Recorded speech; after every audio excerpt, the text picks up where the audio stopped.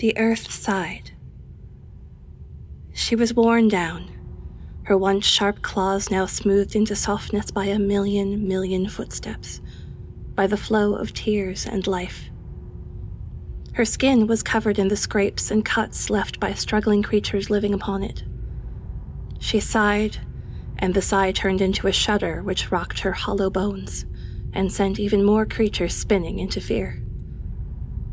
"I must be free soon," she whispered, in the aftershocks of her shuddering. "What can I do?" The moon answered, "I have been waiting for you to ask." Its calm tone made the earth angry. "Waiting? Why?" "Because what you are carrying is heavy, but it is also yours. I had not the right to interfere." The moon's sigh was a smaller version of the earth's. "But now you've asked."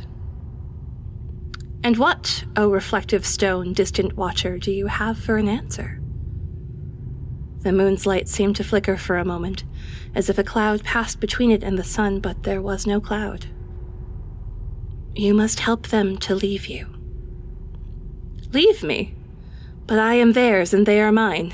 The earth held back another sigh. "That is what the old and wise do for the young and new. Help them, and you will all be free."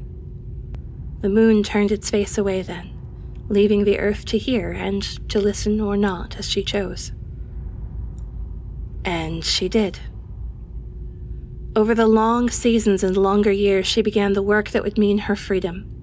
She nurtured the tiny creatures on her skin and in her bones, making room for them as their numbers grew. She gave them tears and blood and flesh to make their tools and safe places, and she held in her growing pain as they struggled with each other and their own increasing knowledge.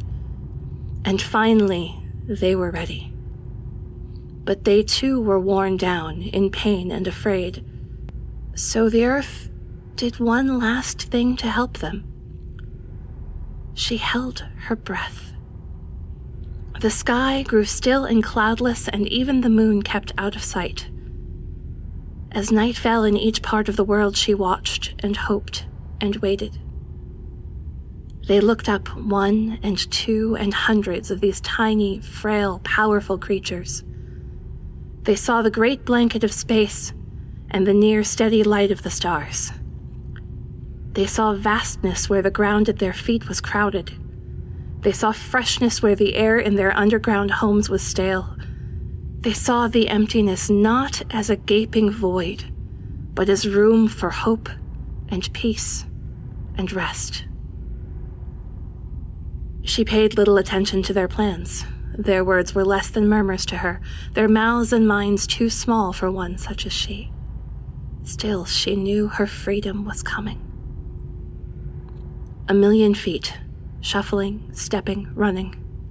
A roaring fire, smoke, and such noise. And she was suddenly lighter, as if a layer of mud had been washed from her skin. The earth smiled at the moon, and the moon turned its face to watch the creatures as they left toward the stars. Then they both sighed and closed their eyes. And that is how we came here.